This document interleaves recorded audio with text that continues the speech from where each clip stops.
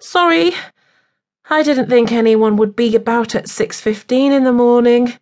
She turned off her iPod and pulled out the headphones quickly, putting them back in the pocket of her overall. Good morning. You must be Ginny. I'm Evelina Veck. Sometimes I can't sleep, so I come in early and get some work done. It's much more productive than lying awake doing nothing. Evelina stood up and held out her right hand. Hello. Ginny shook the proffered bejewelled hand trimmed with long fingernails painted a delicate blue and wondered how anybody could look so good first thing in the morning. I'm only hearing good things about you. My office has never looked so clean and tidy. Thanks. Do you want me to clean in here today? Ginny hoped fervently for a negative response. Yes, that's fine. I like having someone to chat to, and you look like an intelligent girl. What do you do when you're not cleaning, my dear? I'm a struggling writer, really struggling, she chuckled. My goodness, you must bring one of your books in for me to read. They're mostly children's books, although I'm now working on a teen romance. She shifted awkwardly from one foot to the other. A teen romance? Aren't they all married and pregnant now at 16? Is there any romance left? Evelina's grey eyes twinkled. I hope so. Well, I know I wouldn't like my daughter to be pregnant at 16.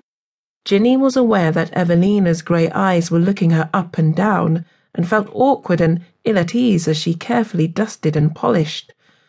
She sensed the older woman's gaze boring into her back as she moved precious ornaments, and hoped against hope she did not drop anything out of nervousness. Tell me about your daughter. Have you any other children, my dear?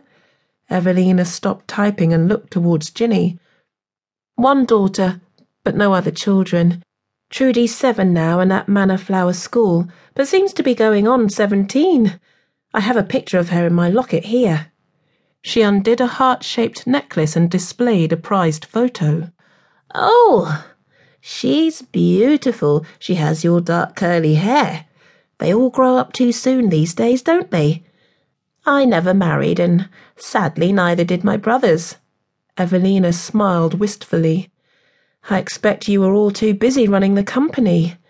Ginny wished the woman would stop talking and let her get on. Absolutely. There's been no time for anything else. Did you know that there's not one heir between us? The whole organisation will pass to our only cousin Rupert when the last one of us dies.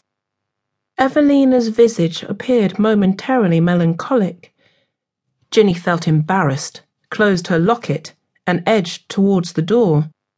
It's never too late. My mum was 42 when she had me. My dear, how old do you think I am? Evelina smiled again, her sudden sadness apparently forgotten.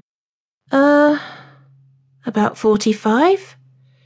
Ginny lied and took 20 years off the woman's age to make her feel better. I'm 78. Randolph is 71 and Dennis is 69. Our chances at procreation have long gone. Wow. I would never have thought any of you were the ages you are. Ginny's jaw dropped owing to the fact that she was truly and utterly amazed. It's why this company is so successful. Many years ago, our father, Aldous, was a successful doctor and pharmacist. He had the original idea of inventing an anti-aging cream using water and an emulsifying agent combined with an apple-like fragrance and a preservative, which needed some work to make it right. Father was the company's first director, before succumbing to illness and handing it over to Randolph, Dennis and I. In his youth, Randolph was also a pharmacist and slaved away for years in the laboratory perfecting the Fizz-Face 100 night cream. It took him 100 revisions of the formula, hence the name, and 18 years until he was satisfied with it.